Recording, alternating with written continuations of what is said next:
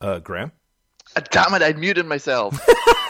I was like, what happened? Oh, Where is he? bodes well, doesn't it? It does. I told you, I've got this like weird thing where my nose is running, and even when I'm not on the call, I'm like, gotta mute myself. I'm gonna blow my nose. Gotta do it. And then, of course, I completely forgot to unmute myself. Yeah. This will be the first of many times this will happen in this episode, Jeff. Just get used to that. That, or just the opposite. I'll think I've muted myself, and all of a sudden you'll be deafened by me blowing my nose.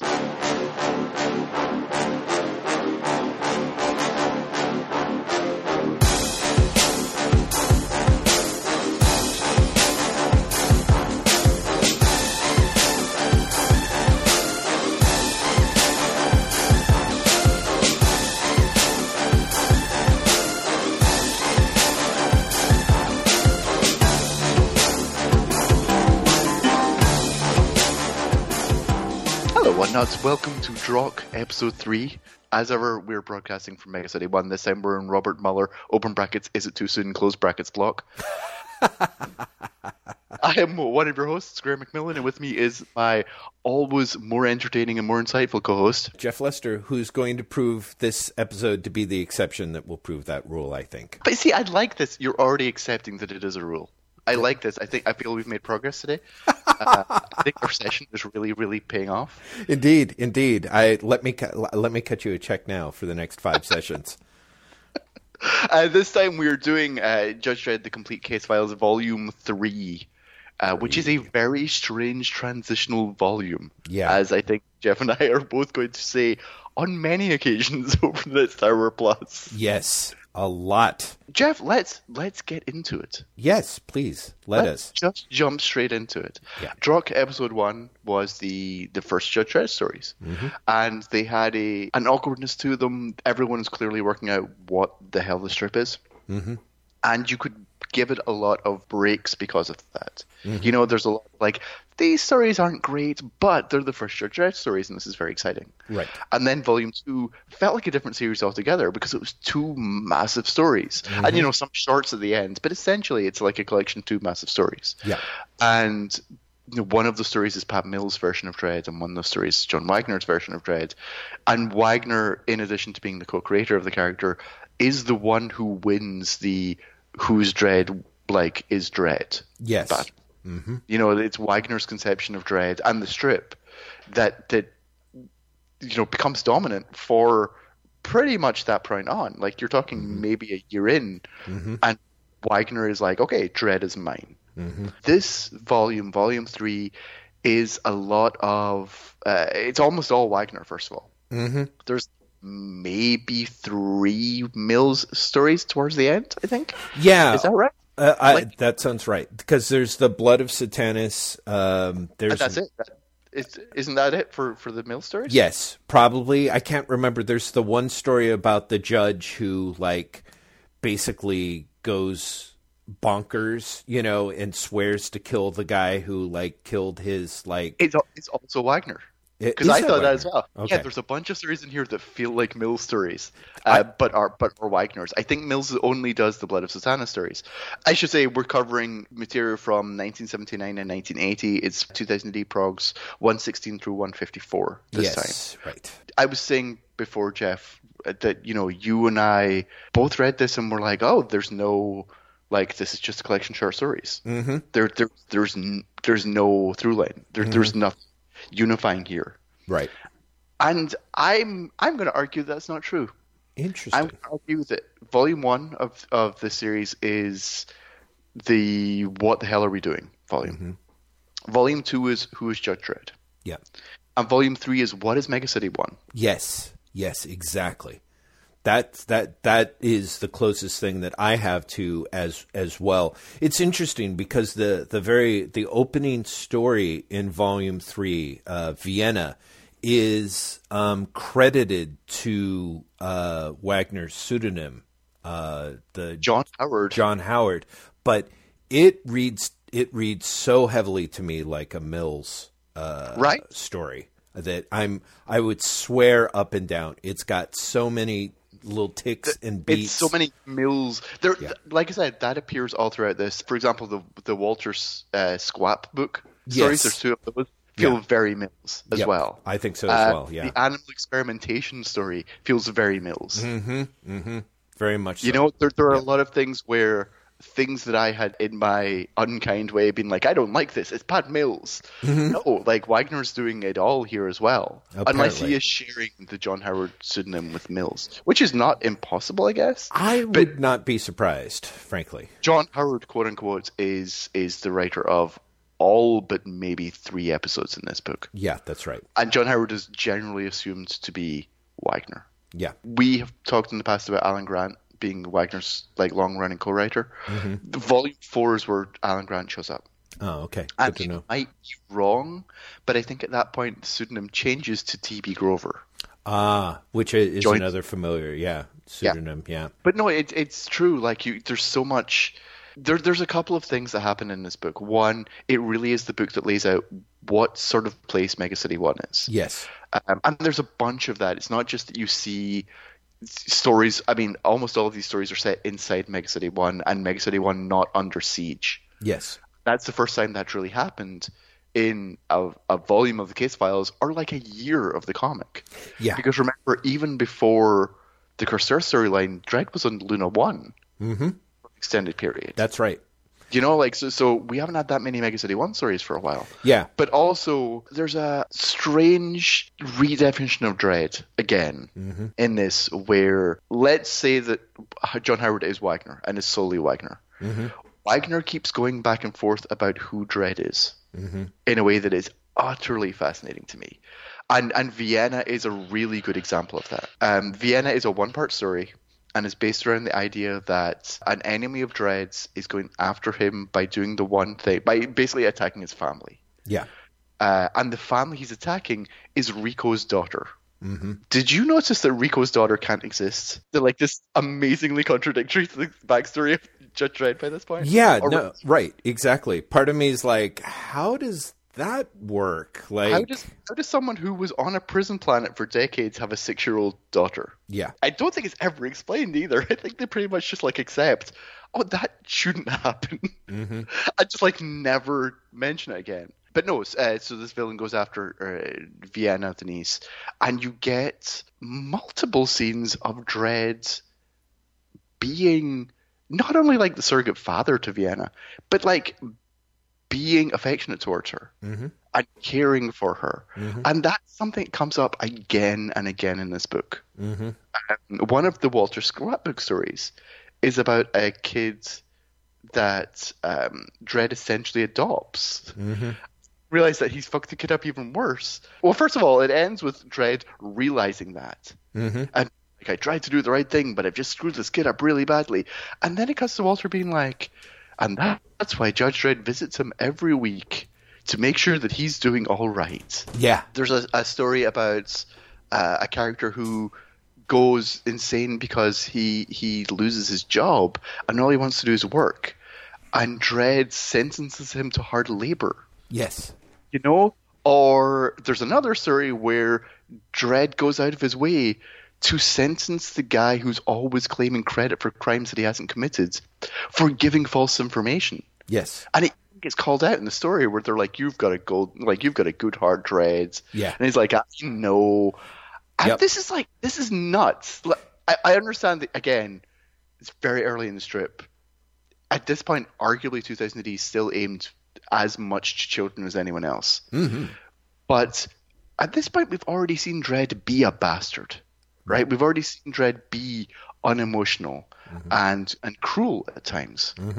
And you introduce that Dredd has the emotional intelligence to care for these people and be kind.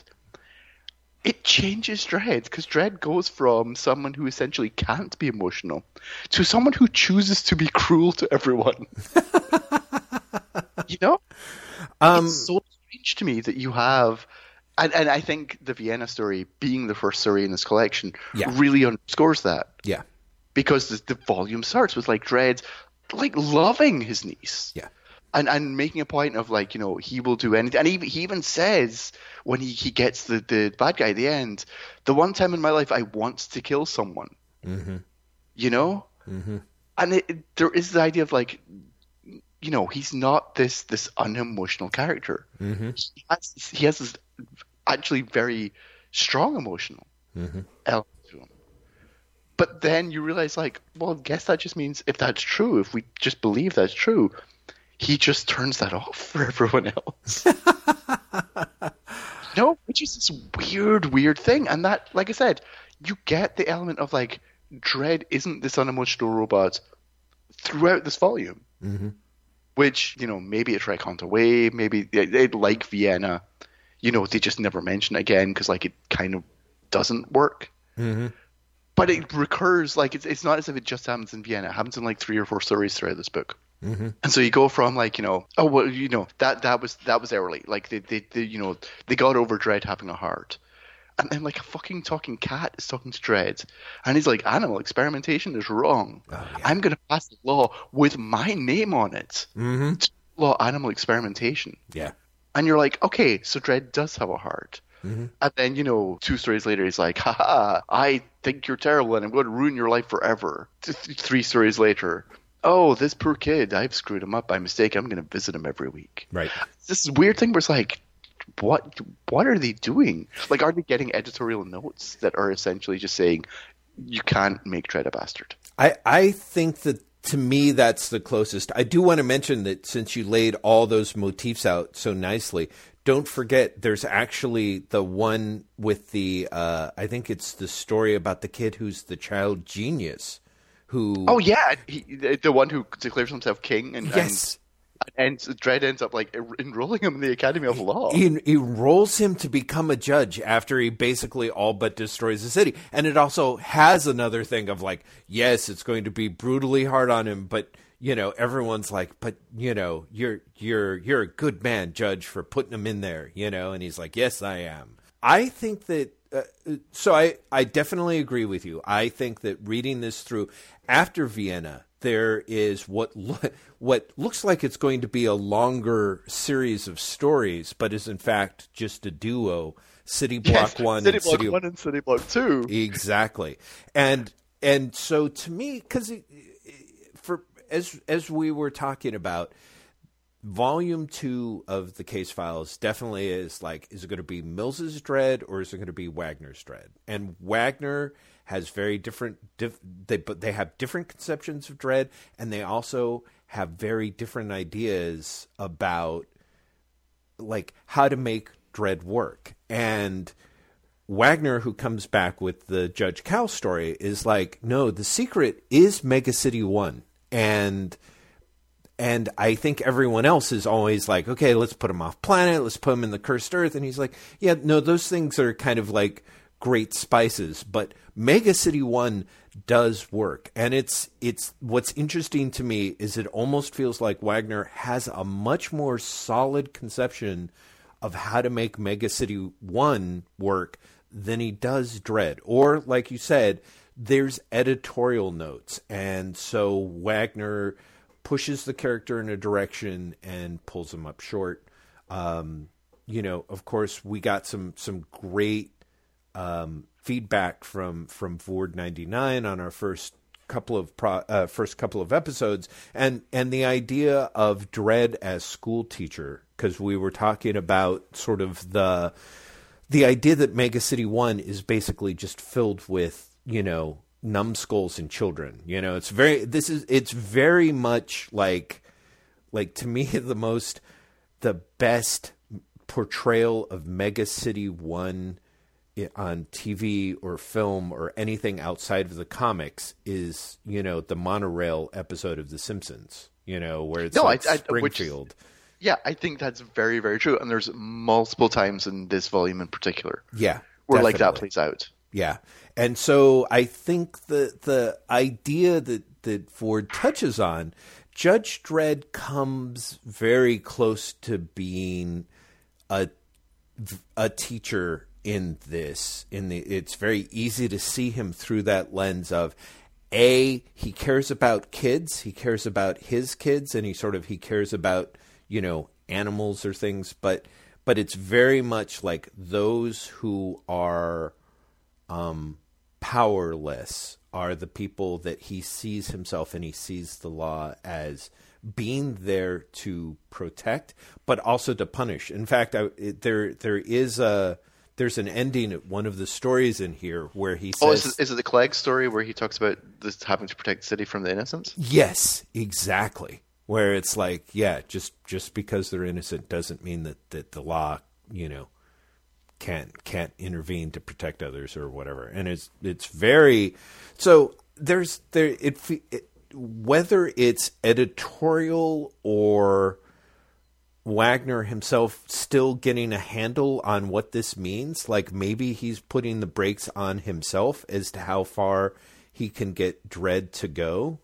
But like I said, there are things like Vienna to me is ultimately such a 5-page version of, essentially an attempt to do Marvel Comics Dredd.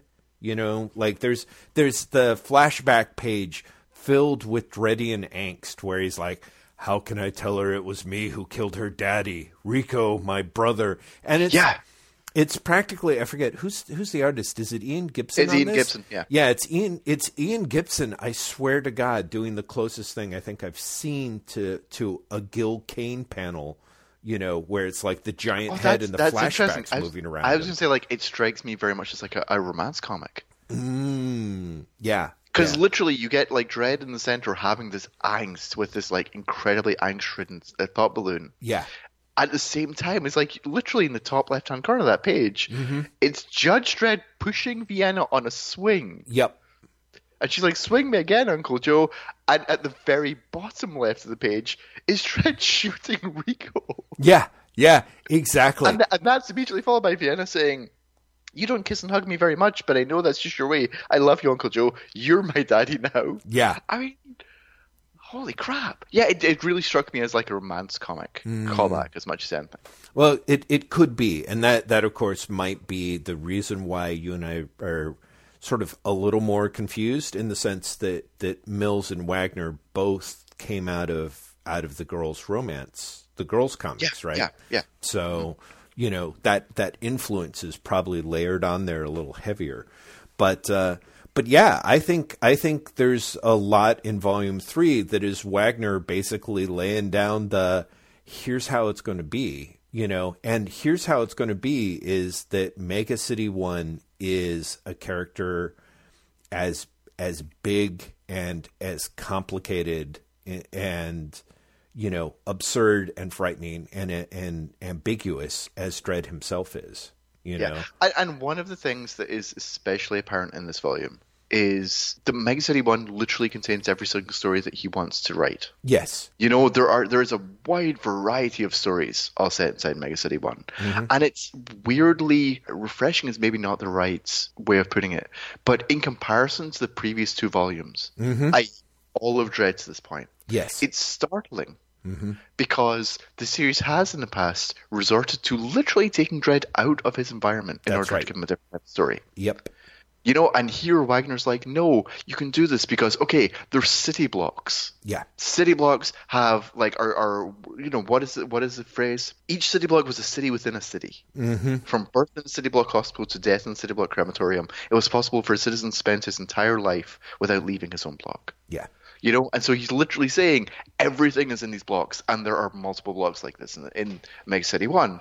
But you also have, Judge Death appears in this volume for the first time. So you have horror stories, like outright horror. Yeah. You have like fake horror. Yeah. You have, robots of Jack the Ripper running around. You have outright comedy in the Bong stuff. There's all different genres are here. Yeah. All different genres are possible within Mega City 1. And Wagner manages to demonstrate that. I mean, I was thinking, I was reading this. Imagine reading this stuff week on week. This is coming out. Because when you read it en masse, like read it, it's exciting, it's entertaining, definitely, it's enjoyable. But also, there is something about, I see the shape of this. Like, I see what you're doing here. But imagine reading this week on week. I think it would just be amazing. Yeah. Because the quality of stories here is astonishingly high. I think so too. Like it week after week after week. Yeah. Wagner and a number of great artists. I mean, the Mike McMahon pages in this volume are just extraordinary. Mm-hmm. There's a run of like 3 Mike McMahon episodes in a row towards like the middle of the second half of the book. Mm-hmm. That is just every single page is astonishing. Yeah. But like you've got Boland, you've got Ron Smith. Mm-hmm. It's just the artwork in this volume is amazing. And so you've got Wagner firing on all cylinders. You've got his artists firing on all cylinders. Mm-hmm. And every week there is an entertaining like 6 or 7 page story. Yeah. That is for the most part done in 1 or 2 parter. Yep. I can't imagine reading it as it's coming out. Even though like I started 2080 like maybe next volume. Like really close to this. Mm-hmm. But I as I was reading this, I just kept thinking of like Eisner's Spirit again. Yes, no, this one, this volume in particular, yeah.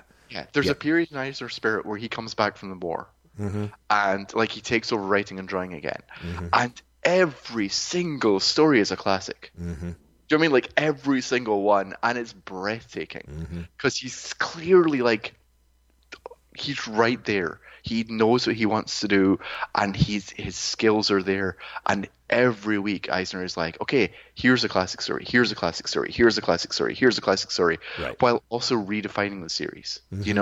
Up to that point, he's like, well, here's the Spirit story. There's going to be a crime, the Spirit's going to appear. There's going to be some comedy. Yeah, Commissioner Dolan's going to appear, like Ellen's going to appear. There's probably going to be another femme fatale. The end. Right? And then Eisner comes back from the war, and he's like, no, Spirit can be anything. Yeah. Like, it can be any sort of story I want, as long as they just have to have the Danny show up at some point. Well, and it's here that Wagner's doing the same thing. Absolutely. It's very much, I think because you mentioned Eisner relatively early on in this set of episodes, like back in episode 1. But this time in particular, I really felt like they are, because Wagner has a dour, darkly humorous sensibility, and Eisner's got that strong sentimental streak. It's really, it's not an immediate comparison to make, but sort of when you see it, it's almost impossible not to.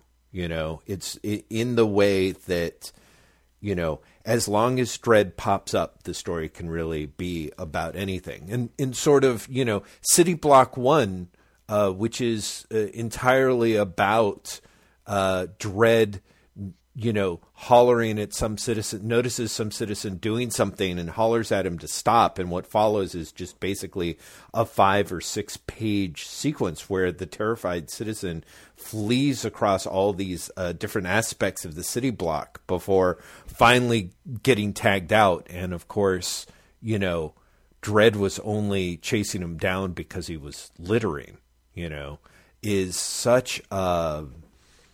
I just had that thing of like, oh, this is honestly, for whatever reason, probably because of the sort of the layouts in the futuristic city and a little bit of the narration. It sort of reminded me more of an EC story than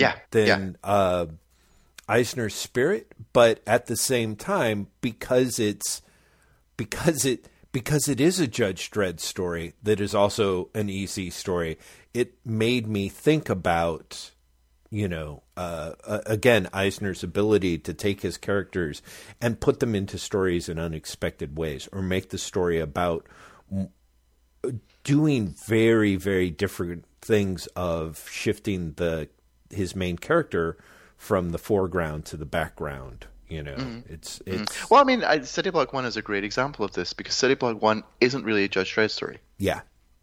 It's a story about the guy who's running. Mm-hmm. Like, Dredd literally exists in that story up until the very last, like, the last 4 panels. Yeah. As the guy who's hunting him. Mm-hmm. Mm-hmm. And it's all about what the guy being hunted does to try and escape. Right. And you see that throughout the entire thing. The Clegg story is another good example of that. Mm-hmm. It's not really a story about Dredd. Right. It's a story about the Clegg. Well, see, In a way, I mean, I think that's... Well, yeah, that's true. I see what you're saying. Because I think that is sort of important. If Eisner's doing a spirit story, it really is about the guy being chased, right? Like it would lay out all this stuff.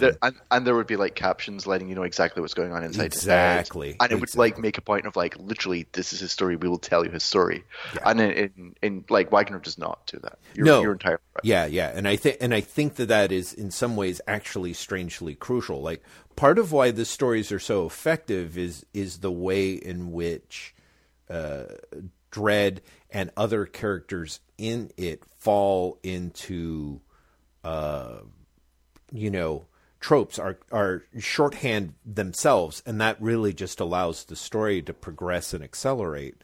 And so there's a lot of ways in which the stories are about, for lack of a better term, they're about the stories. It's like, this is the idea, here's what happened, here's how we're going to focus on making it the best execution of that as possible. Like City Block 1 followed by City Block 2 is fabulous because even though it's a completely different set of citizens and you see them over the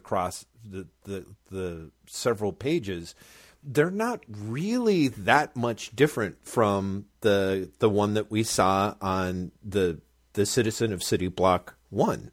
Like, right, exactly, yeah. It's literally someone driven to extremes. Yes. It is this, nameless person. Also, the fact that it's Ron Smith. I like Ron Smith a bunch, but Ron Smith's characters all tend to look relatively alike.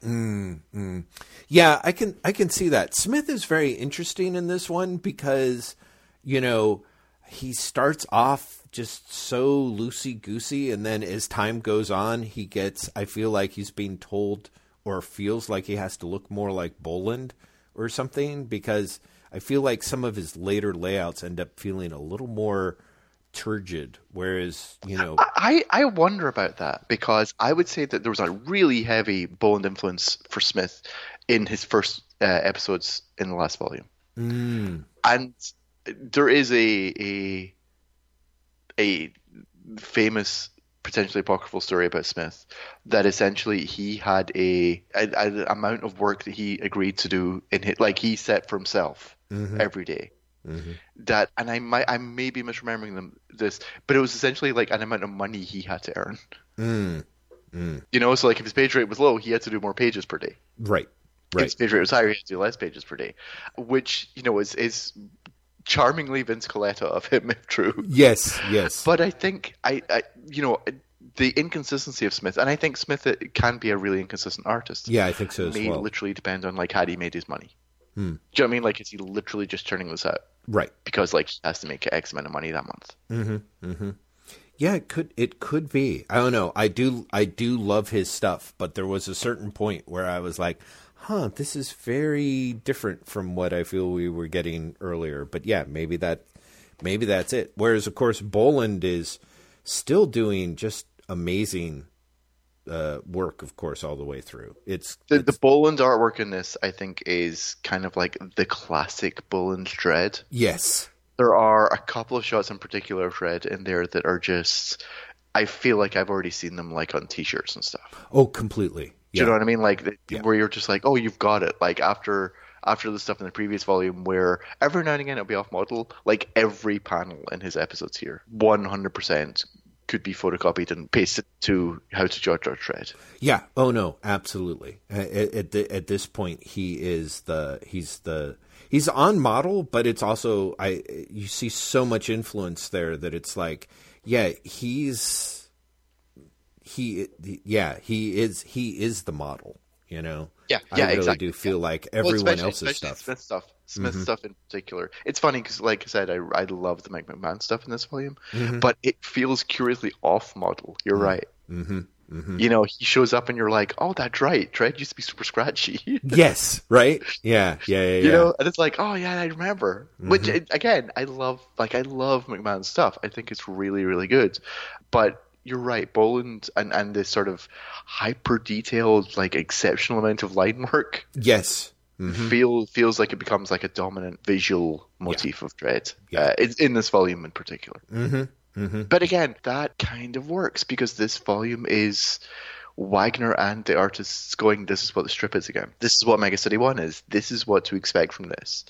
And Wagner does that by going, it's a story about crimes in Mega City 1 and the policeman who is solving the crimes. And solving crimes can literally be chasing someone down or trying to prevent future crimes or whatever. It's never any detection. Never. Yes. Like if there's detection involved, it's literally, I'll send it to my supercomputer will come up with the answer. That's not the sort of strip it is at all. Right. But you're right, the artists are sort of coming up with like an aesthetic of Dread here, which, interestingly enough, is a million miles away from Carlos Ezquerra. Yes. You know, like a million miles away from Carlos Ezquerra at this point, which is fascinating. We're 3 years into Dread, and Ezquerra has almost been wiped out as a visual influence on this character.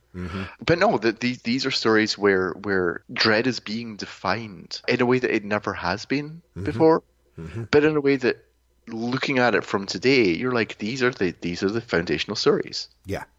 You know, this stuff is just, I mean, the end of City Block 1, Dread's thought balloon, feels like core Dread text. There are always the sad cases, the ones that should never come before me, but their crimes are no less because they're fools. Yes, exactly. And I think that is absolutely, that kind of becomes the mission statement is, you know, Wagner's like, see, so Mega City 1 is a whole city full of fools. And once you do that, you get the you can go anywhere. Well, you can go. Yeah, you can go anywhere, but it's also the how do I put it? It's like once the victims are the villains, like that opens everything up. It manages to prevent it from falling into the cliche of, okay, who's the tough biker gang this time?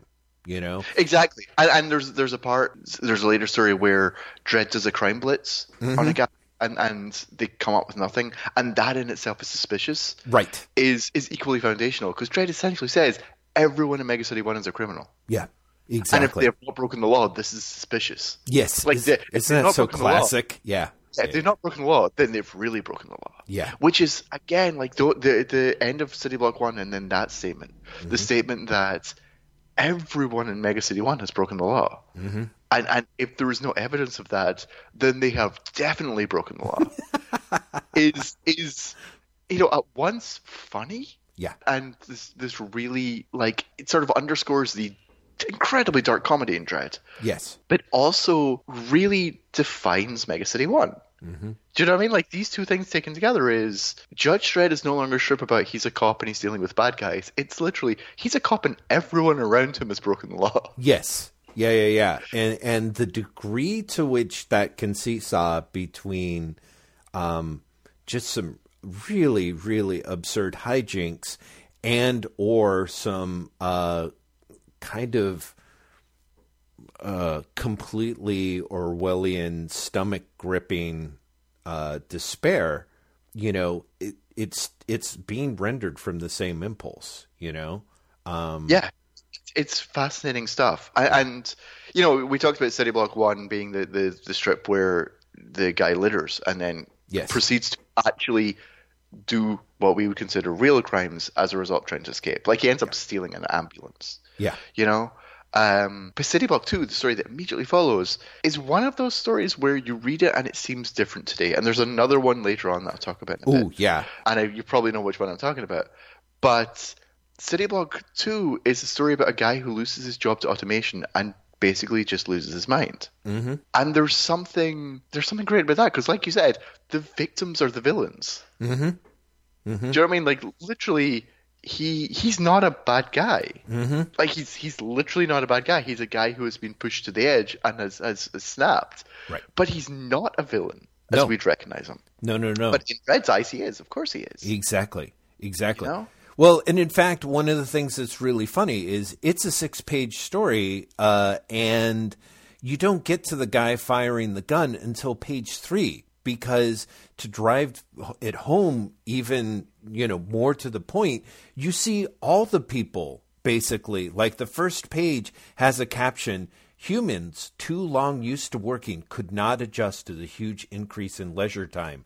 And it shows 3 guys like beating up a cleaning droid, and when he's down, like beginning to vigorously clean and yelling, "Hot diggity, we're working, we're really working." And the next panel is the judges arresting all of them and sentencing them to 6 months.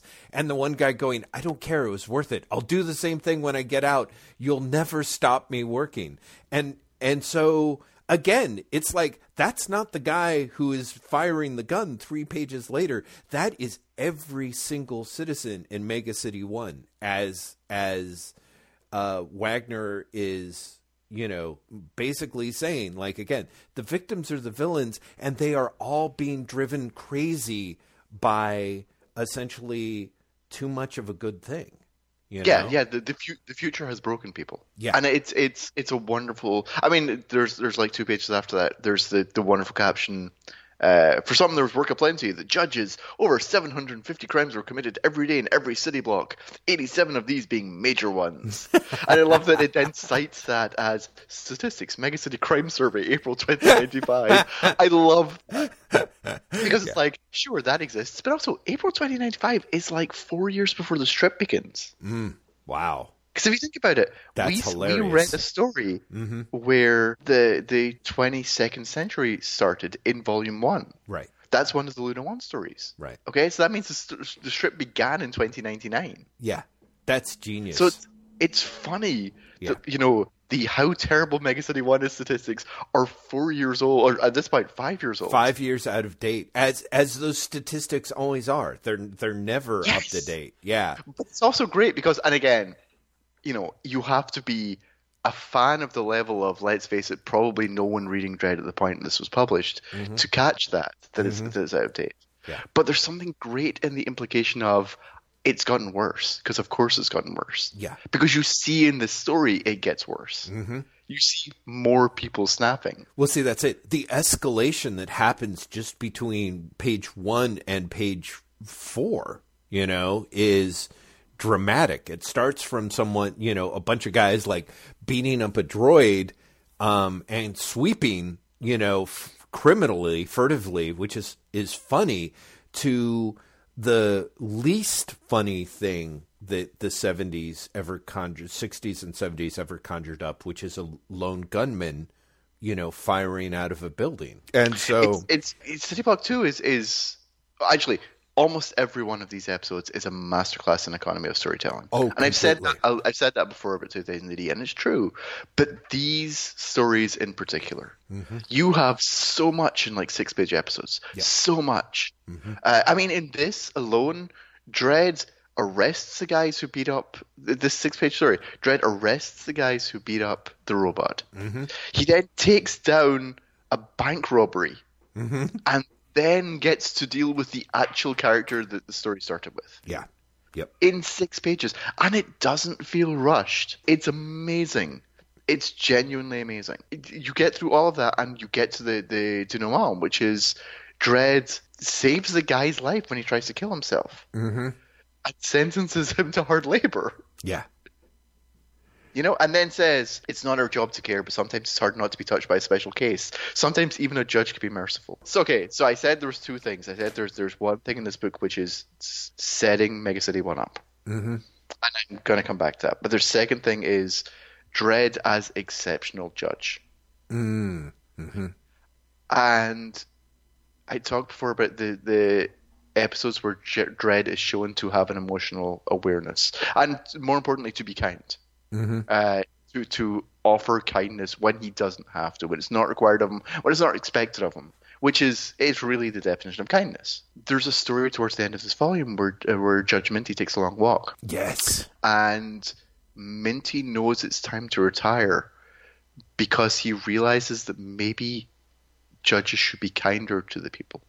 It's explicit. Very much so. Minty knows it's time to retire because he's thinking maybe they should not be policemen, maybe they should be kind to the citizens. And on the one hand, that cements the idea that most people have about Dredd and the judges as a whole, which is they are, again, this emotionless force dedicated to the concept of law as they see it. But when you see Minty say that, when you realize that like that's what the judges are built on, the kindness is to be denied, and thinking of offering kindness is time to leave, is time to retire. And then you realize that Dredd has repeatedly been kind throughout the book, and the Dredds. And again, this will be abandoned to some extent for a long time, and I think eventually will come back. But the Dredd, maybe not his first impulse is to be kind, but it's an impulse that's pretty far up there. Then it really underscores the idea that Dredd is not like the other judges. The Dredd is special. And part of that is Dredd's the protagonist of the strip. Of course Dredd is special. Right. You know, it's not called Judge Blah. You know, it's something has to be special about Dredd. And in later years, that'll become basically Dredd has served longest and has been central to all these big events in Mega City 1, and everyone looks up to him. But this early on, what the exceptionalism is Dredd is an aberration in his system. He's dedicated to the system. He believes in the system. He really does. You see this repeatedly in this volume. Oh, yeah. But he also does not fit in the system because Dredd is kind at times. That's interesting. It's a really weird thing that is like contradictory and kind of breaks the concept, but also doesn't. Well, I sort of wonder. I see your point, but it's. It's funny because. I think I see your point, and I'm strongly inclined to agree, and yet at the same time, I think that what I would say, because there's a lot of there are these stories where it's like someone essentially a judge lets their feelings take over, and that is essentially wrong. That's verboten. Yeah. There's two different strips in here. Yeah. Where a judge lets their emotions take over, and that is shown to be wrong. Yeah. Yeah, exactly.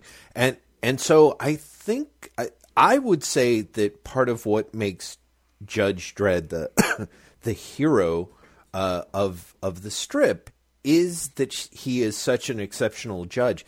And part of what makes him exceptional is that strange way of he does not separate caring from the law. You know what I mean? Like he's the one that comes out like when they're kind of like, oh, you've sentenced me to 20 years hard labor. Yippee. And they're like, oh, Judge, you're too good for people, and he's like, I've got a heart of gold, that kind of thing. That Dredd's ability to care is entirely funneled into the work and the work that he sees when it is the punishment of the foolish as entirely, as caring. So I would actually say that the difference is that the Dredd's exceptionalism is that that he does not, that instead of falling into the fallacy of there's the law and there's your feelings, and you shut off your feelings and you go to work and you do what has to be done. Dredd very much is, so quote unquote pure. He either can channel his feelings entirely through the process of the law and show people mercy by inflicting the law on them, or it's not that he shuts off he has to consciously shut off his feelings. He has no feelings to shut off. Like, it was really, there's a weird, I don't know about you, but there's kind of a almost like a weird rash or a set of hives that I get whenever anything moves too close to being like Star Wars, the prequel trilogy. And there's that episode where Judge Dredd, like you said, more or less ruins a kid by he wants to be a judge so badly. Dredd goes and gets him into the academy. And Minty, I think, is the one who says, like, he's a little too old. He's like 5 years old. Like, we start this from much earlier on in order to make a perfect judge. And that's, you know, that's very, I was like, oh God, this is like Anakin Skywalker all over again. And, you know, in its weird way, that sort of plays out, because he's accepted at the age of 5, he's too much of an independent thinker, and therefore he's expelled, and, you know, his heart's broken, which is interesting that it's such a, like, everything about that story is like, here's the creation of Judge Dredd's nemesis. You know what I mean? Like, it's all, in an American superhero story, every single piece of that is like, because, you know, Dredd loved imprudently, you know, and put aside his better instincts, he creates his ultimate enemy. But in fact, in the way that Walter tells the story, what ends up happening is the kid leaves, and again, in that weird thing that makes you wonder if the editors snuck in and rewrote the last panel like 5 minutes before deadline, Walter's like, yes, and, you know, everyone is so jealous because he's the kid who has Judge Dredd for a dad, you know, because he visits Ronnie every week or something. You're like, that's really not where I thought this was going to go. That's the end. Yeah, Ralphie. Yeah, Ralphie. I knew it was like an R thing. Yeah, it's like Ralphie. Ralphie. Well. Yeah, weird about. No, but you're right. There's something. It does feel very much like, you know, someone rewrote that ending, and then interestingly enough tried to undo it, because the very next panel after Walter says that is a robot going, "Yes, Judge Dredd ain't as heartless as they say, eh, Walt? On the contrary," he says, "he's the exception that proves the rule." Well, yes. And you know, speech impediment aside, we've gone over this already. The idea that, like, Ralphie is the exception that proves the rule in the same volume that we've seen, like, Dredd as a niece that he considers his daughter, it's really weird. Like, it's genuinely odd. Yeah. You know?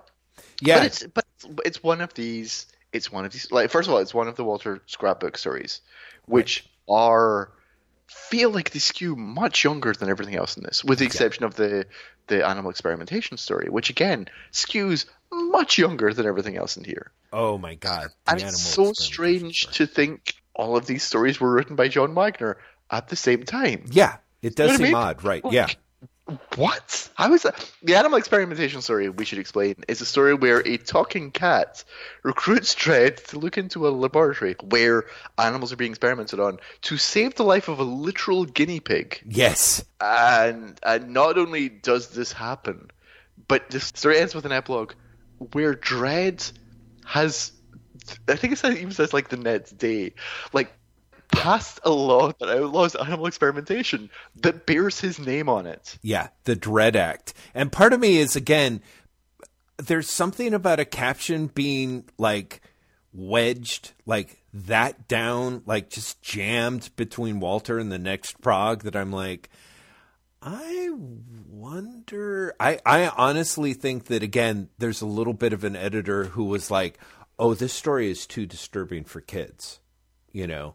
Because it does. I love this story. I think that this story, when the Ralphie one.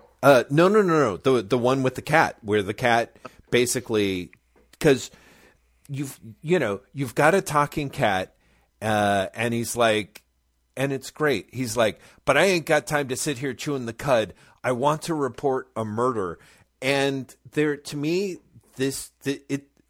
what's astounding about this little 5-page, 6-page story is it's a perfect blending of, you know, sort of radical politics and DC Silver Age storytelling tropes. Like this one to me in particular. Entirely. Yeah.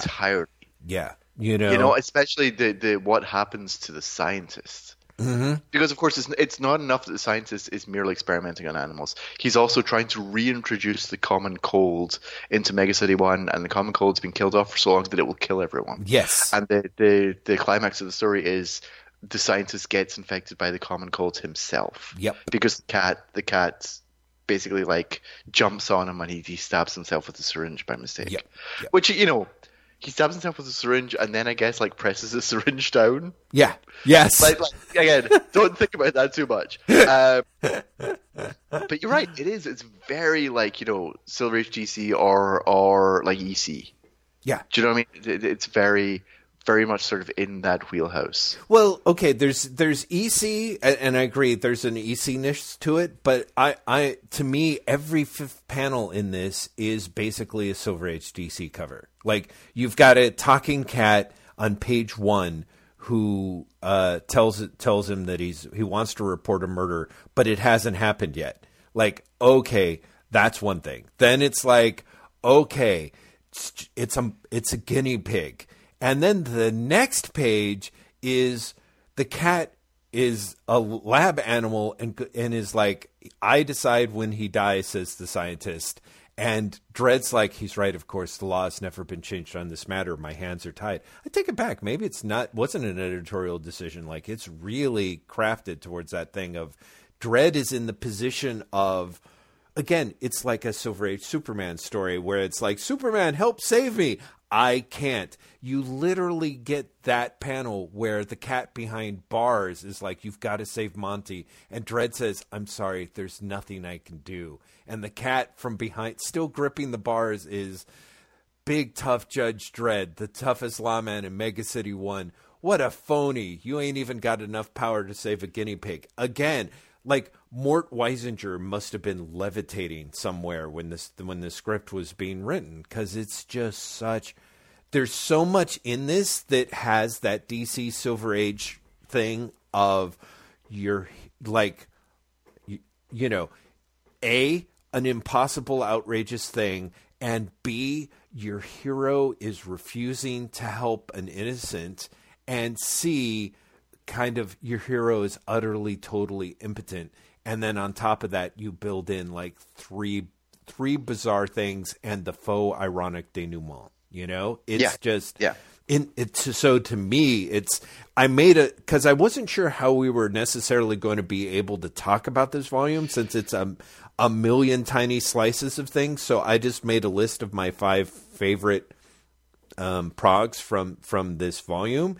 And yeah, the Monty and the cat one was definitely like in the top 3. In fact, we've covered a lot of ground talking about them because one of the other ones was the City Block and City 1 and 2 duology. So, I've got to, before we move off the animal experimentation Monty one, I want to say my favorite thing about it, and this is not sarcasm or damning with faint praise, is John Cooper, who illustrates it, draws the fuck out of that cat. Yeah, he really does. Like, really John Cooper's cats should be studied by every comic book artist. Yep.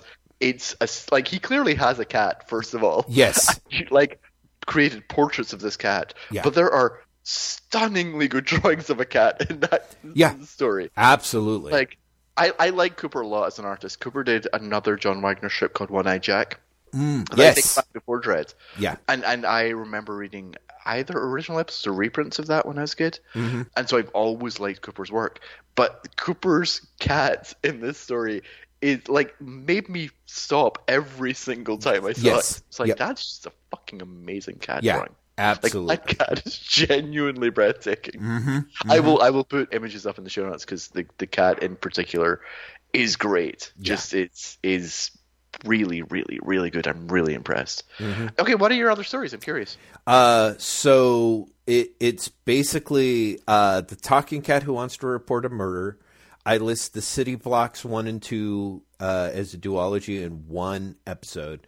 There is Boing, of course, which is for people who don't know, strikes me as a very classic story of the very much again in the Mega City 1 citizens are crazy about a new fad that is basically a spray-on that puts a person inside a Super Ball, and they're supposed to bounce around inside these facilities.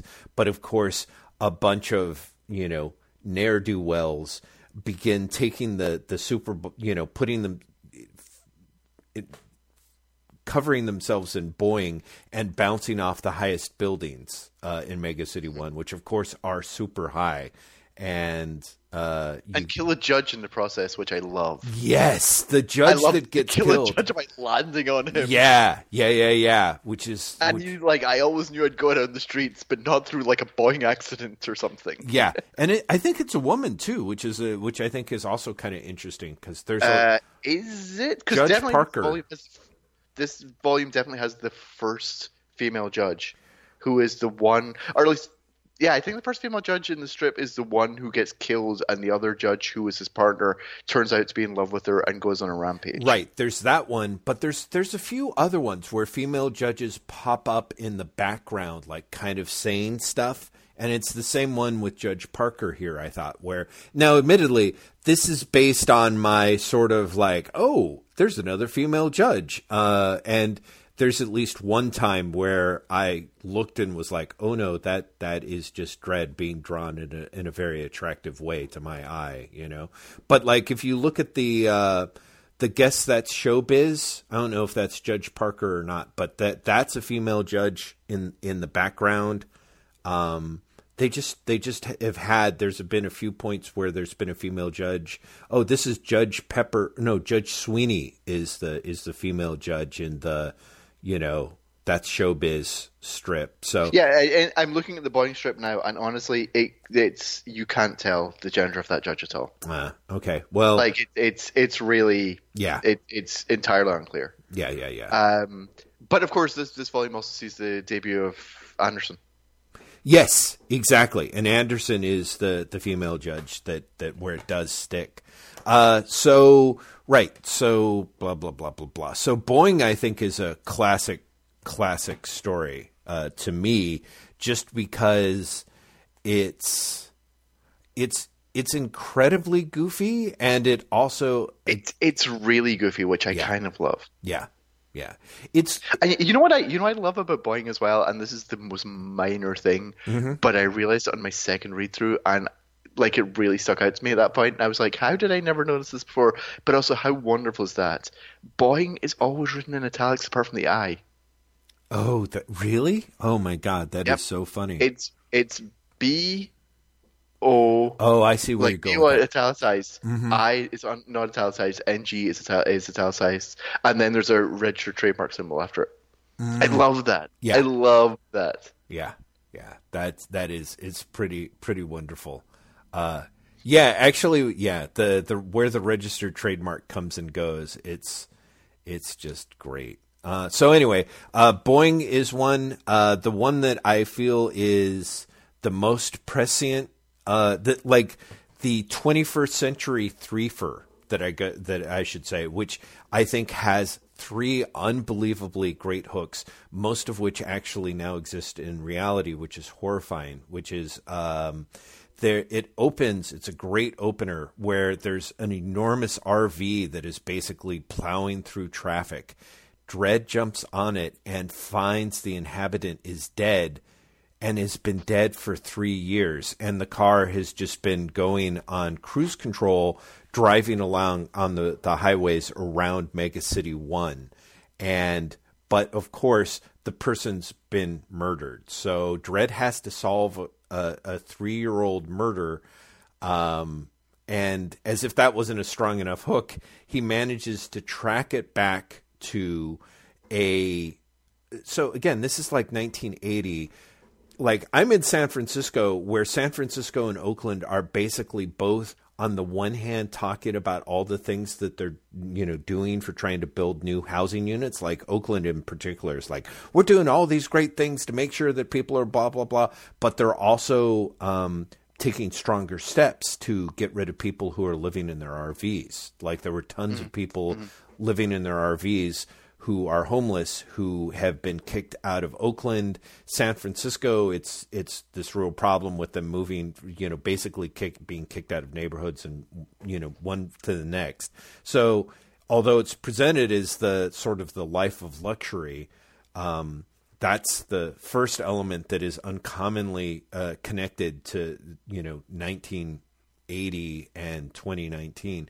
The second part is that the person who was murdered had been on a reality TV show, which again is the sort of thing that is, kind of a new concept in 1980, that there's a game show where essentially people come on and talk about their sob stories and on how unhappy their lives are and how much better their lives could be if people just gave them money. And it's money for operations, so they're not ugly. It's money for this or that. Whoever's got the biggest sob story essentially can raise money from the viewers. So there's reality TV right there. And the third one is it's a cross between reality TV and basically GoFundMe.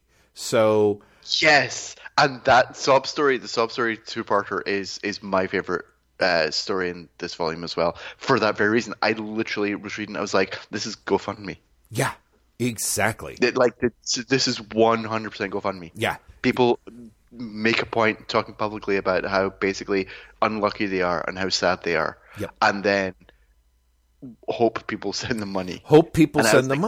This is like genuinely, eerily strange. Yeah. You just mix it in with sort of the American Idol, top, X Factor format. There's only one host and not judges, but it really was like.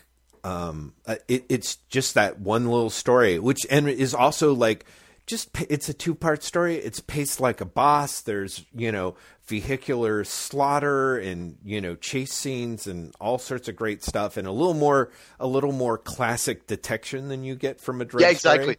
Because you get Dredd setting up a sting. Yeah, exactly. And so I just love it. And then finally, it's a really tough call for me as the best story of my five, because I love those first four so much. I was like, it's either the Black Plague, which of the three mini mega progs is probably the one that I just sort of enjoyed the most just as a reader.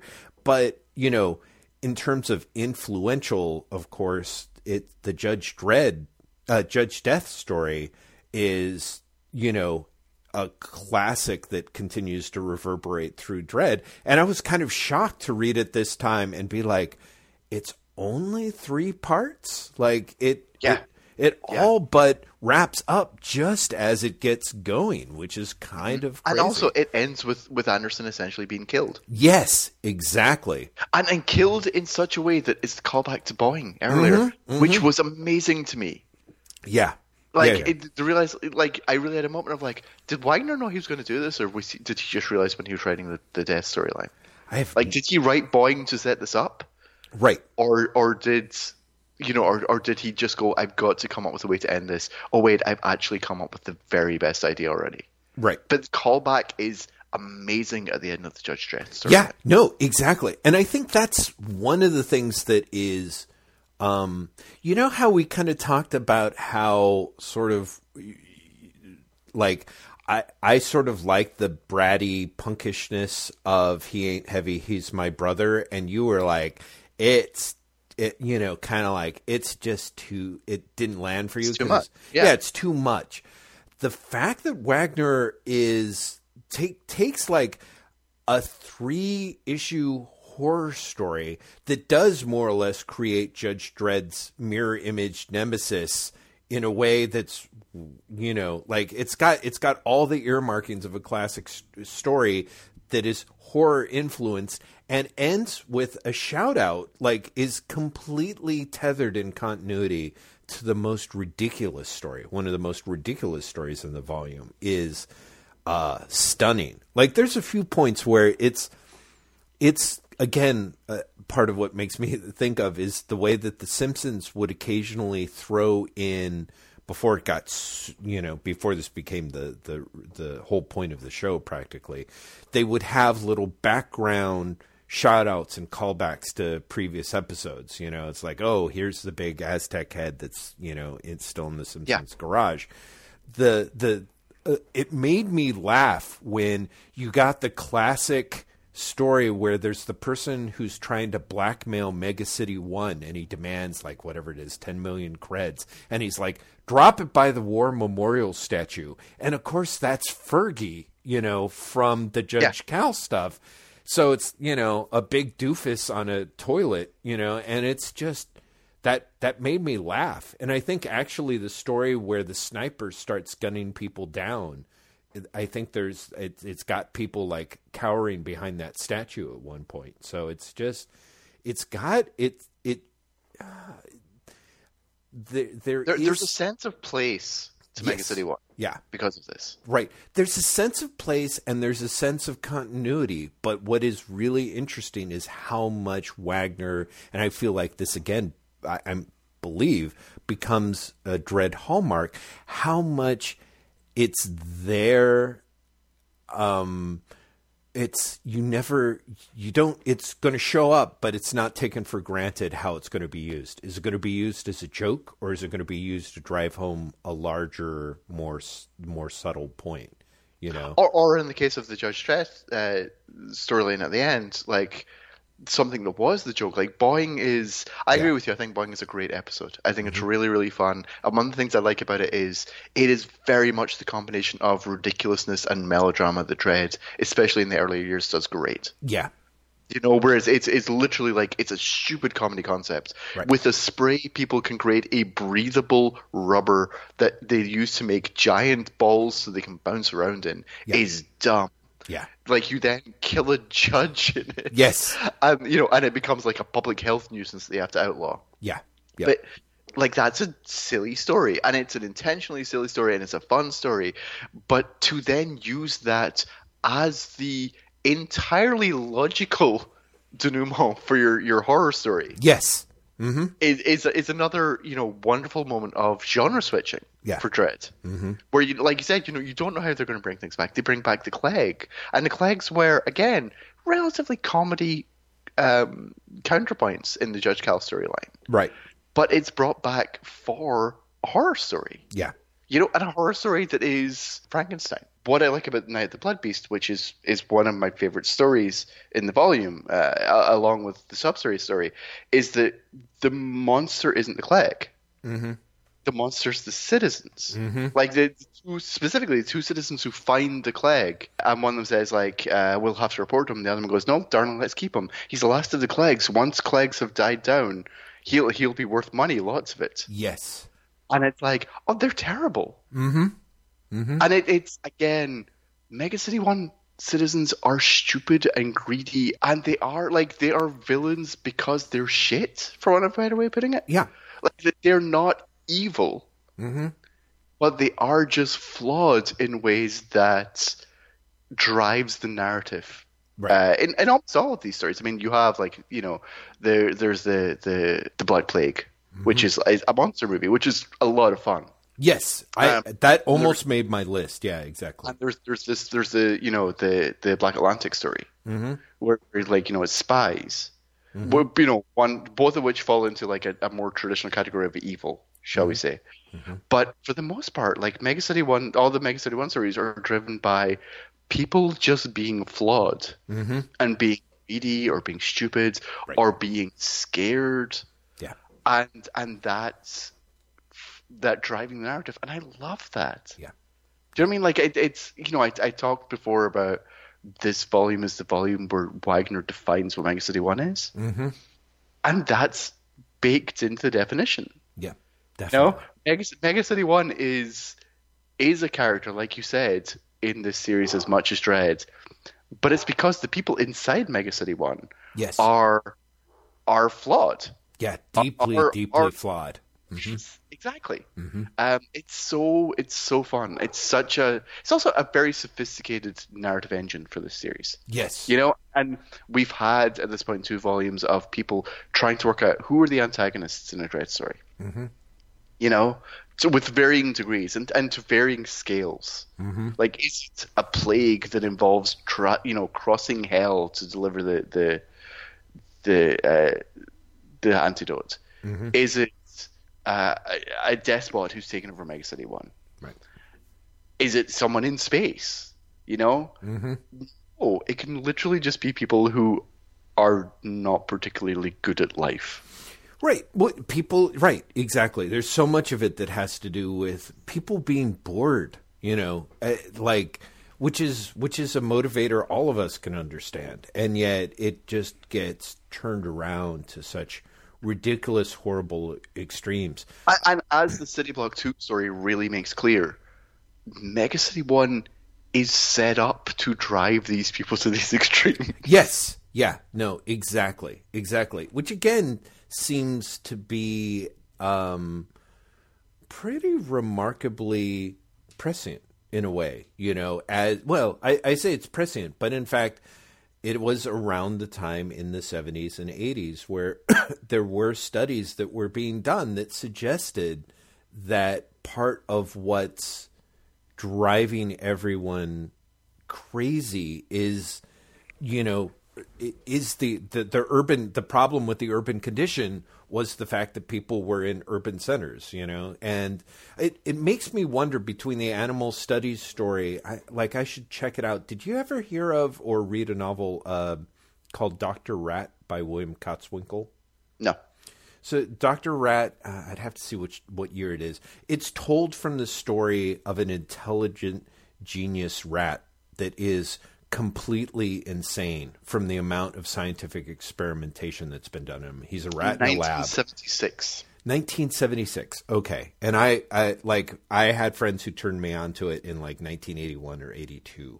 But 76 sounds like it would be kind of a perfect, it's not inconceivable that you could have Wagner in there. And one of the ideas is that, Dr. Rat, part of why he's insane is because these animal lab people have done the studies where rats being forced into series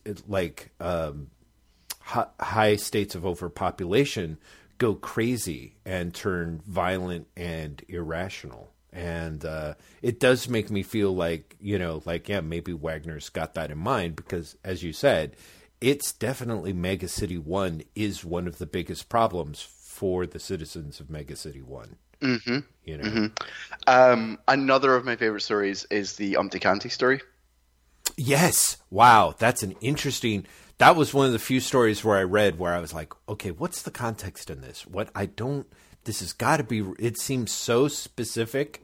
So yeah, that's a great, do you want to summarize it? Umpty Candy very basically is, there is someone who's made candy that is so good it is literally addictive.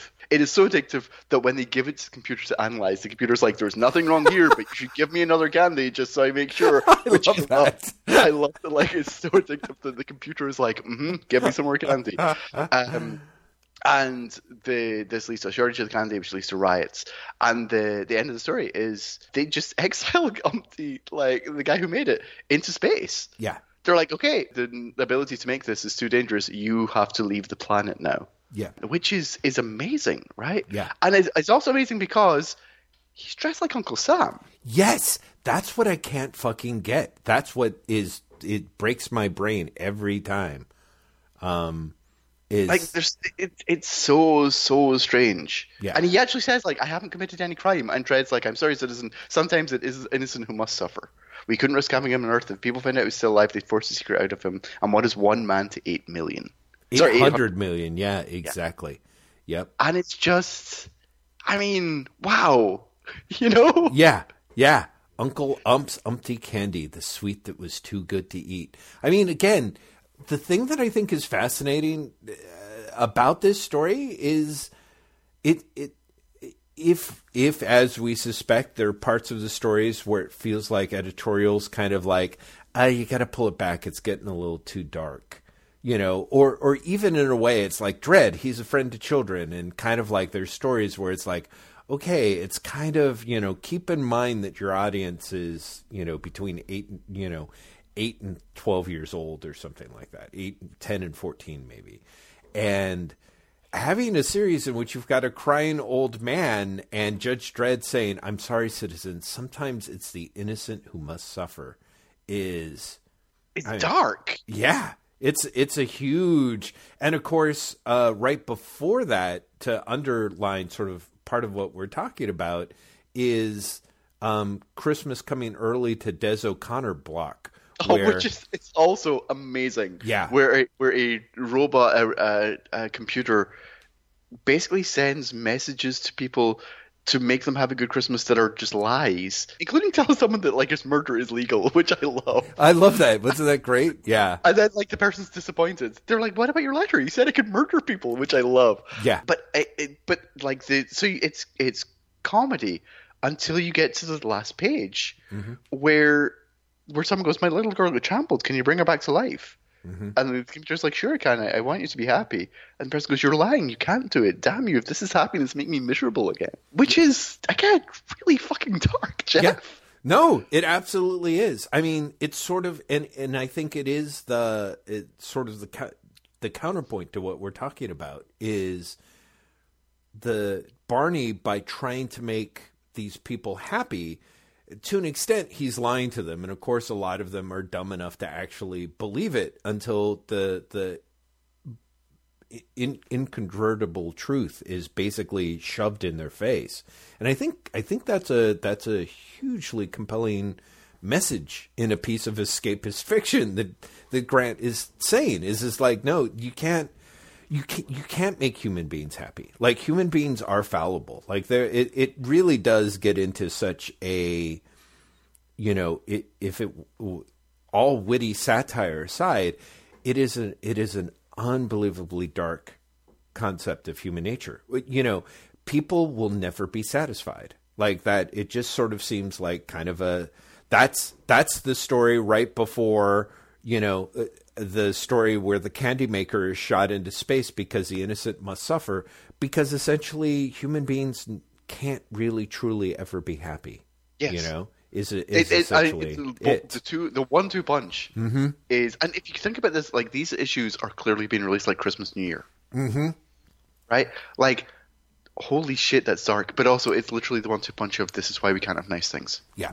Although I do want to mention, like, the it's easy to gloss over, but the whole point is Barney is telling everyone it's Christmas. It's not. Like, everyone is celebrating Christmas. Now, it could have been released on Christmas, which would make sense. It must have been released the week before Christmas, because the next week is the Empty Candies, and then the week after that is a New Year story. Okay. So it must have been released, like, in the Christmas, like, run-up. Right. Because even that's got the very silly, the story hook of Dredd being like, there's just one problem. It isn't Christmas. It's just like, it's all like really genius stuff. Yes. I mean, it's really, okay, I'm saying all this, but I have to ask. The last 6 stories in this volume are the 3-parter Dredd and then 3-parter Blood of Satanas. Right. Tell me you thought the Blood of Satanas is, like, just a terrible place to end the same way I did, right? Oh yeah. It's and again, kind of a little bit of the, like, it's a completely false narrative, but it's one that I cling to. Like, volume 2 is, Mills and Wagner going head to head. It's basically Rocky 1, I guess. No, I guess not. Basically, Mills loses, but in something that you could have fanatics saying is like kind of a split decision. As Matthew Miller points out, I think to us on Twitter, didn't throw it on one of our threads. I had overlooked the part in Throw Power Overload, which you and I have both read, that says that the Cursed Earth ended up ending arbitrarily because essentially, I think it's was it Overlord was being folded? No, Star-Lord. Yeah, Star-Lord was being folded in, and they wanted a first part. Right, the first part of a new Dredd story. So, are like, what the hell? The wrap-up is so perfunctory. So there's a little bit of the idea of like, here's Mills, he's coming back, he's got Satanas, which he actually, did kind of a great job with the first time. And the Blood of Satanas is a ridiculously terrible story that is leavened by some really great Ron Smith storytelling stuff, but especially after coming on the heels of Judge Death, where it's like here you have, again, these two Dredd heavy co-creator influencers both doing Dread Mega City 1 monster stories. And, you know... It's an unfair competition. It really is. Oh, completely. It completely is. Because by this point, Wagner is so on top of his game and what he's doing, and part of it, of course, is Bolin. Ron Smith does some wonderful stuff in The Blood of Satanas that I just absolutely adore. Lots of close-up shots of the peeping scientist, lots of shots of eyes throughout the whole thing. But it's basically fucking Judge Dredd doing a Spider-Man the Lizard story. You know what I mean? Yes. Like, yes. And that 100%. And so it just flops in a way that back before Dredd was as established, it wouldn't have seemed like such a huge, you know, colossal 5 blocks sliding in on your face kind of thing across concrete.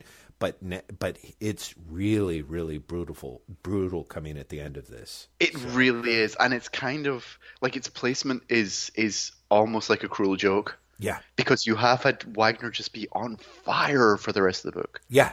Like the storytelling he's doing and the breadth of storytelling and the world building, like Wagner does not put a foot wrong for the entire volume. Yeah. And then it ends on Mills, who A, is not in step with what Wagner is doing in Dredd, and B, is just writing a subpar story in the first place. Yeah. And it's just like, it's awkward. It really is kind of sad. It's like, as if to underscore that Mills' Dredd is not Wagner's. Mm-hmm. Like, here's Mills really just like stepping on his own face. Yeah. Yeah. I think so too. So it was painful to read on a number of factors, which is interesting because it really is, like you said, there's other progs throughout that I was like, I would swear this is Mills. Like Mills's DNA does not escape Dredd entirely, you know. Like there's a lot of stuff in there. Basically everything that seems aged down, or honestly, where Dredd seems to have too much of a heart, I was like, that feels like Mills. Yeah. Yeah, too much of a heart, and also some of the I know that both Wagner and Mills worked on action, but some of the big, particularly like I said, I love the Black Plague. The Black Plague seems more Mills than Wagner in some of its bits and pieces. In part because we've mentioned the Black Plague a bunch and we haven't actually said what it is. The Black Plague is essentially a Return to the Cursed Earth story. There is it spiders? They're spiders. The Black Plague is literally it's an spiders. infestation of mutated spiders. Yeah. That attacks the Cursed Earth, and the Cursed Earth are like, oh, well, we're all dead then. And someone's like, no, I've heard of this hero who will stand up for right. Like, you have to go to Mega City 1 and get Judge Dredd. Yep. And again, this is another moment of Dredd is exceptional, as Dredd is being something else, because the mutie and his talking horse, Henry Ford. A, I love the horse is called Henry Ford. B, I just love the horse in general. Yes, the absolutely. Horse is so great. He's a sarcastic, grumpy horse called Henry Ford, which I love. They get to Mega City 1 and they make their case, and one judge is basically like, whatever, we don't care about muties. And Dredd is like, no, we listen to any innocent, and it's always worth checking out. Yeah. Which, again, rings almost false, but is nonetheless very interesting. Yeah. You know, it again, feels like it is pointing out, Dredd is not your traditional judge. Yeah. Dredd is something more. So Dredd goes back to Cursed Earth and basically deals with the spiders, except he doesn't. They end up attacking Mega City 1. Mega City 1 think that they destroy them. The spiders actually burrow into the ground and then come up in the city. And it ends with a genuinely, like, dramatic moment, which is really glossed over, which is they nuke part of Mega City 1. Yes. Yeah, absolutely. Yeah, they nuke it, and it does have that moment that to me is also a little bit of here's where we're going to go with Dredd later is Dredd says to the horse, you can go back home now, Henry. The Black Plague has been cured at last. And he's like, sure, Judge. Mind answering my question first? Or one question first? are your cures always so drastic? And it's like bombed out buildings. And it's kind of like, in fact, you know what I mean? Well, what's also funny is we are at this point 2 volumes away from the Apocalypse War. Right. Exactly. Well, how can you not think of that while looking at it? I haven't even read that story, and I thought of that here. And it's so interesting to see, like, I mean, literally, they order part of the city nuked. Yeah. It's not, and they're like, we'll have to just raise the entire sector. There's not even any mention of, like, how many people are in the sector or anything, but it's so dramatic. Mm-hmm. Do you know what I mean? It's just amazing. Yeah. But no, Black Plague is a great storyline. You're right. Yeah. But again, it setup feels very Millsy. Yeah. The setup. I mean, like it feels like it could fit in with something like Invasion. From early 2008. Exactly. Yeah. There's a couple of scenes where also, where like people are like, oh God, spiders are biting my eyes. That is a very direct form of, Mills as editor loving animal violence, and just never being far from it in action in early 2000 AD. It's straight out of, we're right back to God, what were those rats called in the Cursed Earth? Oh shit. Yeah, I can't remember, but I know exactly what you're talking about. Yeah, right. So it's, the devil's garbage cats or something. It's like, yes, devil's garbage cats. That's exactly what they're called. Thank you, Graham. Anyway, something I do like about the Black Plague very quickly is also it feels like Wagner is being kind enough to pull Mills's Cursed Earth into continuity, if that makes sense. And I like the idea that because of everything that happens in the Cursed Earth, Dread has now become a mythical figure there. Yes. Yeah. No, there's something. exactly. There are many ways in which this volume feels like the first Dread volume to have continuity, and like the series to be old enough to have continuity and a mythology in its own. Right. Like Boing, the use of Boing at the end of the Judge Dredd story is actually one of them. Yeah. But the idea that Dredd is a mythological figure in the Cursed Earth because of what happened in the Cursed Earth storyline, yes, like really works for me, really resonates for me. It seems like a very nice way of pulling that back, Oh yeah. Well, that, and I thought that you see someone, again, I feel like Mills labored so hard to try and bring in I don't know, mythic and continuity and sort of story concepts. But when Judge Minty goes out, is it Minty who goes out on the long walk? Yeah. At the end, I mean, that's just that throwaway panel, that little ending of like, he's going to go out and walk into the Cursed Earth and blah, blah, blah. I mean, that's fucking great. Like that. And I think that's part of what I do love about Wagner is like, he doesn't throw out any ideas. I don't feel like it's, his whole point about Dread being in Mega City 1 isn't like, oh no, it's not that the Cursed Earth isn't cool. It's just, it's like, that's not what I want to do with the series. Well, it's not what I want to do with the series, but also when I do bring back with the Cursed Earth, it's going to have a little touch of the mythic to it. It's going to be super fucking cool.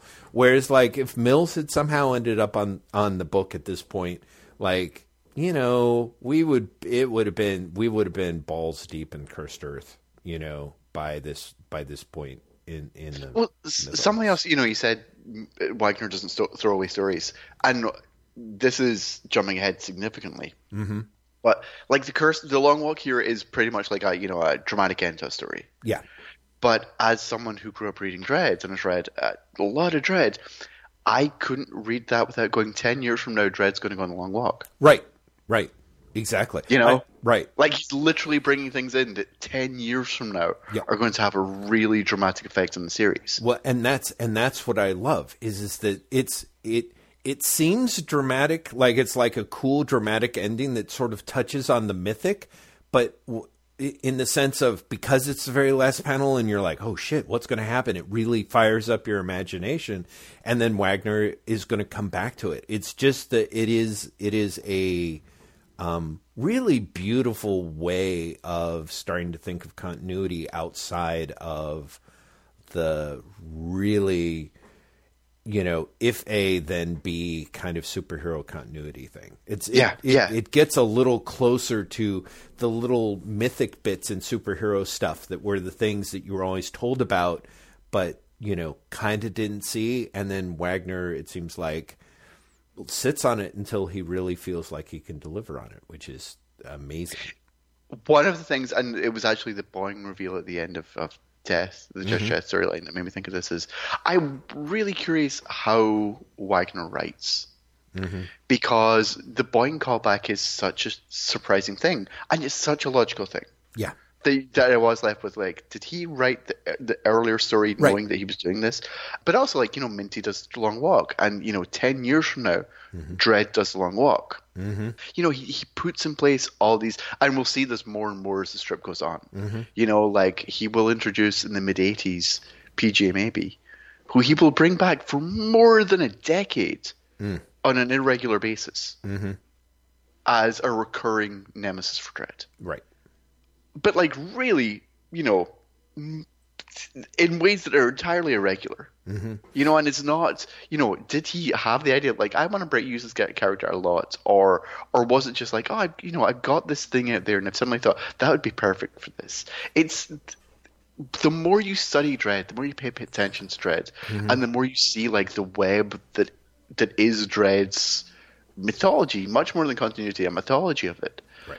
You start wondering, like, how much of this is luck and how much of this is Wagner, like, having a remarkable long game that, don't get me wrong, I'm sure he's willing to, like, walk away from at any moment. Right.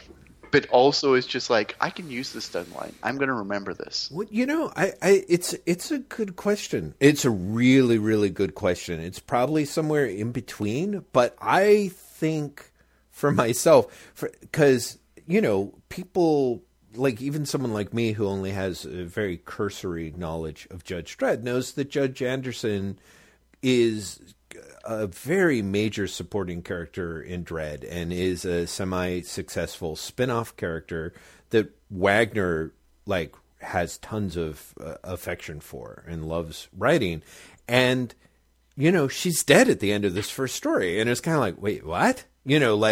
So there are times, or reading some of Judge Death's later appearances where I'm just like, oh Jesus, like I feel like he sort of throws things out there, and then he has a very good sense of what sticks for him, like, so it's I think he plants this stuff not necessarily knowing if it's going to pay off. He's just doing things that I think is cool. But I do think that he's kind of like, that the female judge stuck in the Boeing stuff. I kind of wish I'd done more with her, like, yeah.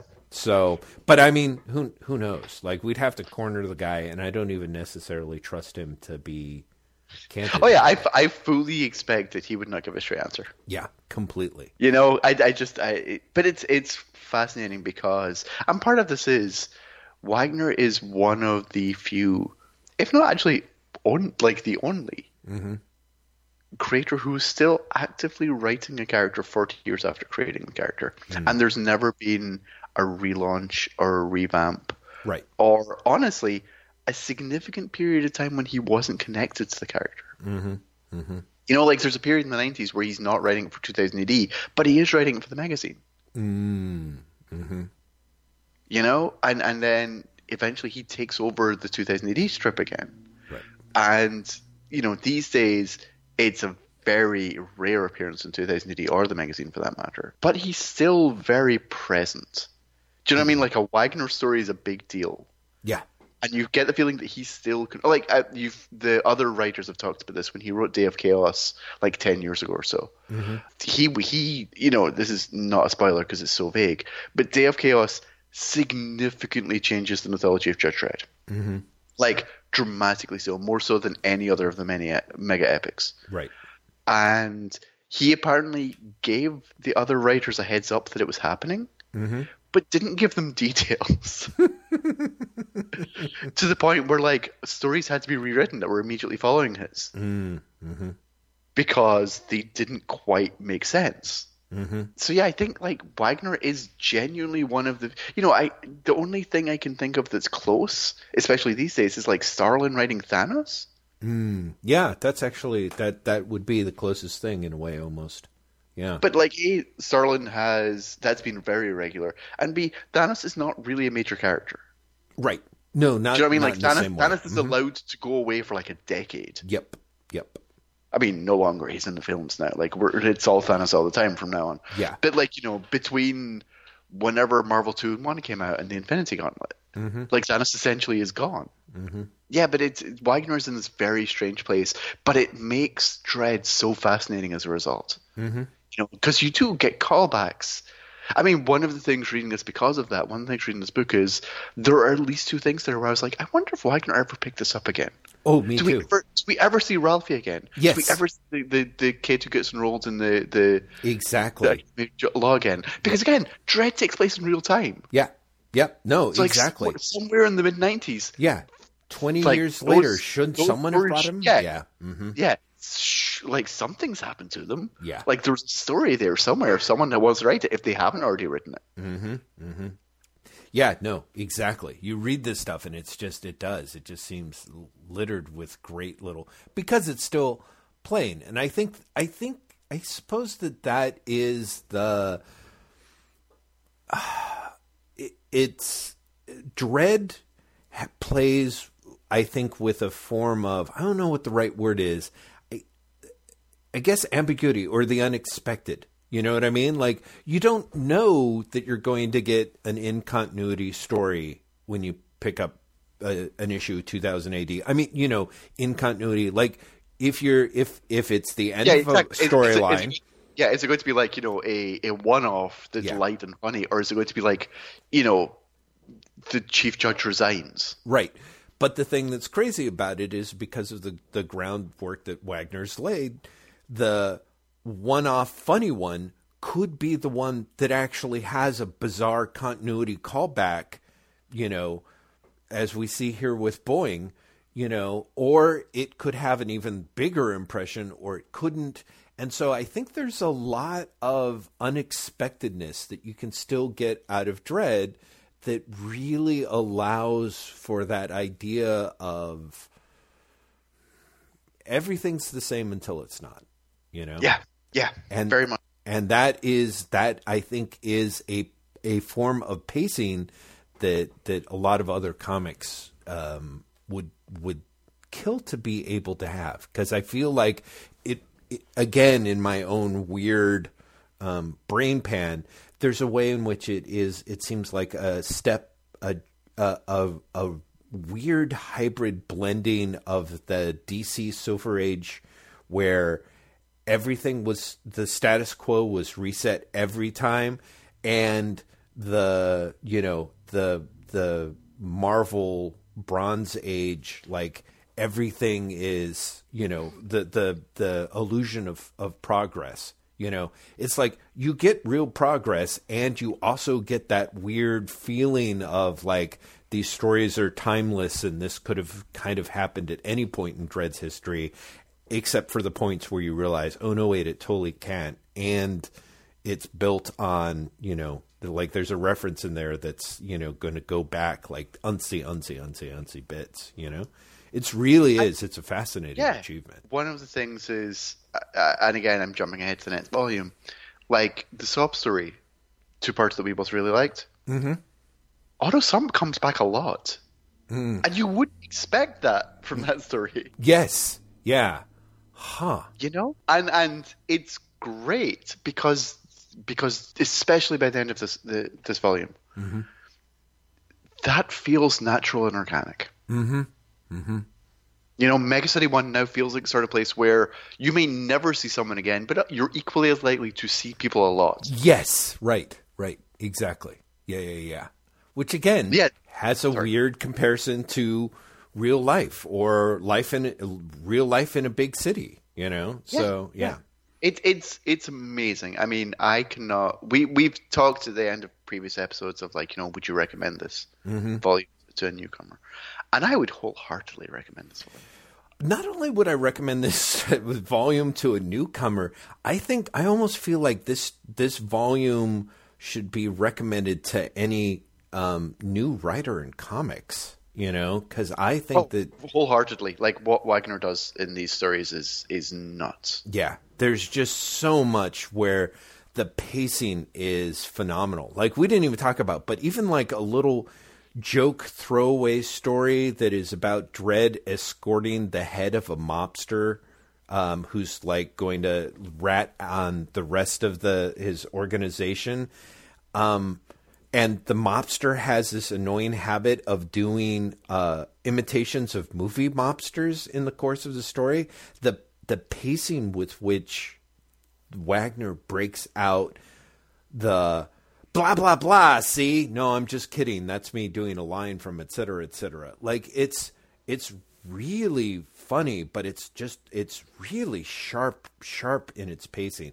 And this is a thing that you and I tend to fall into. We both tend to talk about comics from the writing angle, but Graham mentioned it. I really want to reinforce it. I think the art here is phenomenal. Not only do you get Boland doing incredibly really just archetypal Boland artwork, but I think I continue to have such a fascination and love affair with Ron Smith's work. But I really do dig but you also get like Dave Gibbons, you get Mike McMahon, you like this book looks amazing. Yeah, it's really, really good. There's a Brendan McCarthy story, which is really fun because it's before McCarthy's really developed his style. It's unrecognizable as Brendan McCarthy.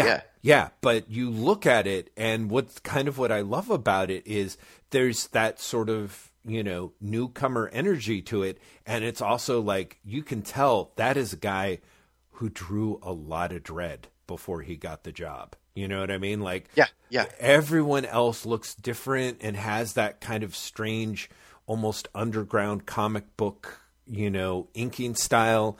And then you get to a couple of panels of Dredd and it's just... And like you said, it's Boland's Dredd. Mm-hmm. Very much so. Yeah, McCarthy's drawing Boland's Dredd very, very much. Yeah. But no, the art in this book is absolutely incredible. I mean, genuinely just breathtaking stuff. Yep. Just all through the book. Everyone is amazingly good in this. Mm-hmm. Yeah, this is by far the strongest volume of the series. Yeah. But also, even looking at it outside of that, this is just an incredible volume of comics. Yeah, I think so. The imagination on show here, the world building on show here, the artistry on show here. Yeah, is just, I mean, this is stuff that people should study if they want to work in comics. Mm-hmm. Mm-hmm. I absolutely think so. I think so. It was a great read. Jeff, guess what's happening next episode? We're heading into another mega epic. Really? Yep. Immediately with the start of Volume 4, it's the Judge Giles quest, which I, on the last episode, called The Cursed Earth by John Wagner. And I stand by that. And I want to see what you think. I'm very curious. I thought it was very interesting when we were researching, research being such a loose term in my sense, when I was basically like poking around on the web to talk about some stuff for from Case Files 2, both The Cursed Earth and Judge Cal were sort of listed on Wikipedia, and in ways that were followed by, like, the subheading was something like Judge Dredd, like, classic stories, or I don't think it was called Mega Progs, but it was like major storylines. Yeah. And Judge Child, it was the next one. Like, I was literally like, really? There's like an entire year in between these things where these guys don't think that... You don't think the first Judge Death story was a major, but I sort of get it. It's not major in the same way. Judge Child again is 26 weeks. Yeah, see, and I'm sure that's what they're thinking of and how they define it. Yeah, the quote unquote mega epic is like the stories that take up half a year or so. Yeah, which is kind of amazing. I think I'm very excited to read it. I'm also kind of both relieved and slightly bummed I'm not reading it right after this, because I was going to say this. I get in a really weird thing when we do Drock, which is basically this is all I've read for the last few days. Mm-hmm. And yet I find myself really excited to read more Dread at the end. Yes. Yeah. You know, and this is like a 250-page book. Well, I right? don't remember if we were recording when we said this, or it was in our pre-show talk, but you had said, like, did you get to the end of this and feel like it just sort of stopped short? Like it felt shorter than the other ones? It feels like a shorter book than the other books. Yeah, yeah. But no, like I also got to the end and was like, okay, I'm ready for more Dread. And I almost, like, I did open up Volume 4 and then was like, I'm not ready for another 26 parts though. Yeah, I know exactly what you mean. So it'd be kind of wild to have that feeling, but I admit I'm really glad that I get a little bit of a break and can come back to it with a lot of fervor. Yeah, I'm really excited. I like the Judge Child quest a lot. It introduces one of my favorite characters and also some of my favorite villains. Oh, interesting. I really, really genuinely think it is the Cursed Earth, but done better. So I'm super curious what you think of it. Yeah. That is next month. That is a month from now. In the meantime, I will start the wrap up by saying that show notes for this episode are going to be up, let's say, at some point on Monday, because that's always a fair bet, at waitwhatpodcast.com. In the meantime, you can entertain yourself with, as of Monday, the properly reactivated Instagram account, instagram.com/waitwhatpod, and the Tumblr account, waitwhatpod.tumblr.com. We have a Twitter account at waitwhatpodcast. Jeff has a Twitter account at lazybastard, at LAZYBASTID. I have a Twitter account at Graham M. Also, I should have spelled that, shouldn't I? Yes. At Graham M is at GRAEM. Oh my god, I forgot how to spell my name. At GRAEMEM. Bye. Look, I'm telling you, I'm sick, and apparently the ability to spell my name is gone. Yes. Anyway, Drock exists because we are a Patreon-supported podcast, and we have some wonderful, wonderful, wonderful people supporting us above a certain level. And because I've mentioned the word Patreon, Jeff Lester is ready to go. Jeff. Yes. The Patreon people, you are awesome. It does actually kind of knock me on my butt that we are 3 volumes / 600 plus pages into Dread's long storied history. And that is directly responsible to the people who throw us a little bit of the Mega City credits every month as a show of support for what we do. We are this and Wait What are completely free. They're completely accessible. If you've got an RSS feeder that's behaving, you can listen to all of our, and God help us, I mean this literally, hundreds and hundreds of episodes. And what a horrifying thought. I know, isn't it? I said that, I was just like, oh God. But it is true. It's hundreds and hundreds of episodes. And, we appreciate you guys for continuing to support us, listen to us, inspire us. And we're incredibly grateful. I suppose I should also give a super shout out to Empress Audrey, Queen of the Galaxy, who not only gives us continuing support to this podcast, but continues to keep this end of the galactic rim from going kablooey. Thank you. We will be back in a month with some more Drock.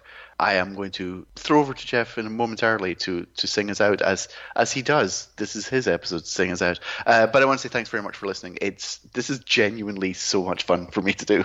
And Jeff, I think you feel the same. I think this, absolutely. This is really something that is really a lot of fun to do. I'm really enjoying going back and reading the stuff. And I'm seeing things that I've never seen before in these comics, which are some of my favorite comics. Mm-hmm. You know, it feels really educational to me. Yeah. Yeah, it's hugely educational for me. Yeah, I agree.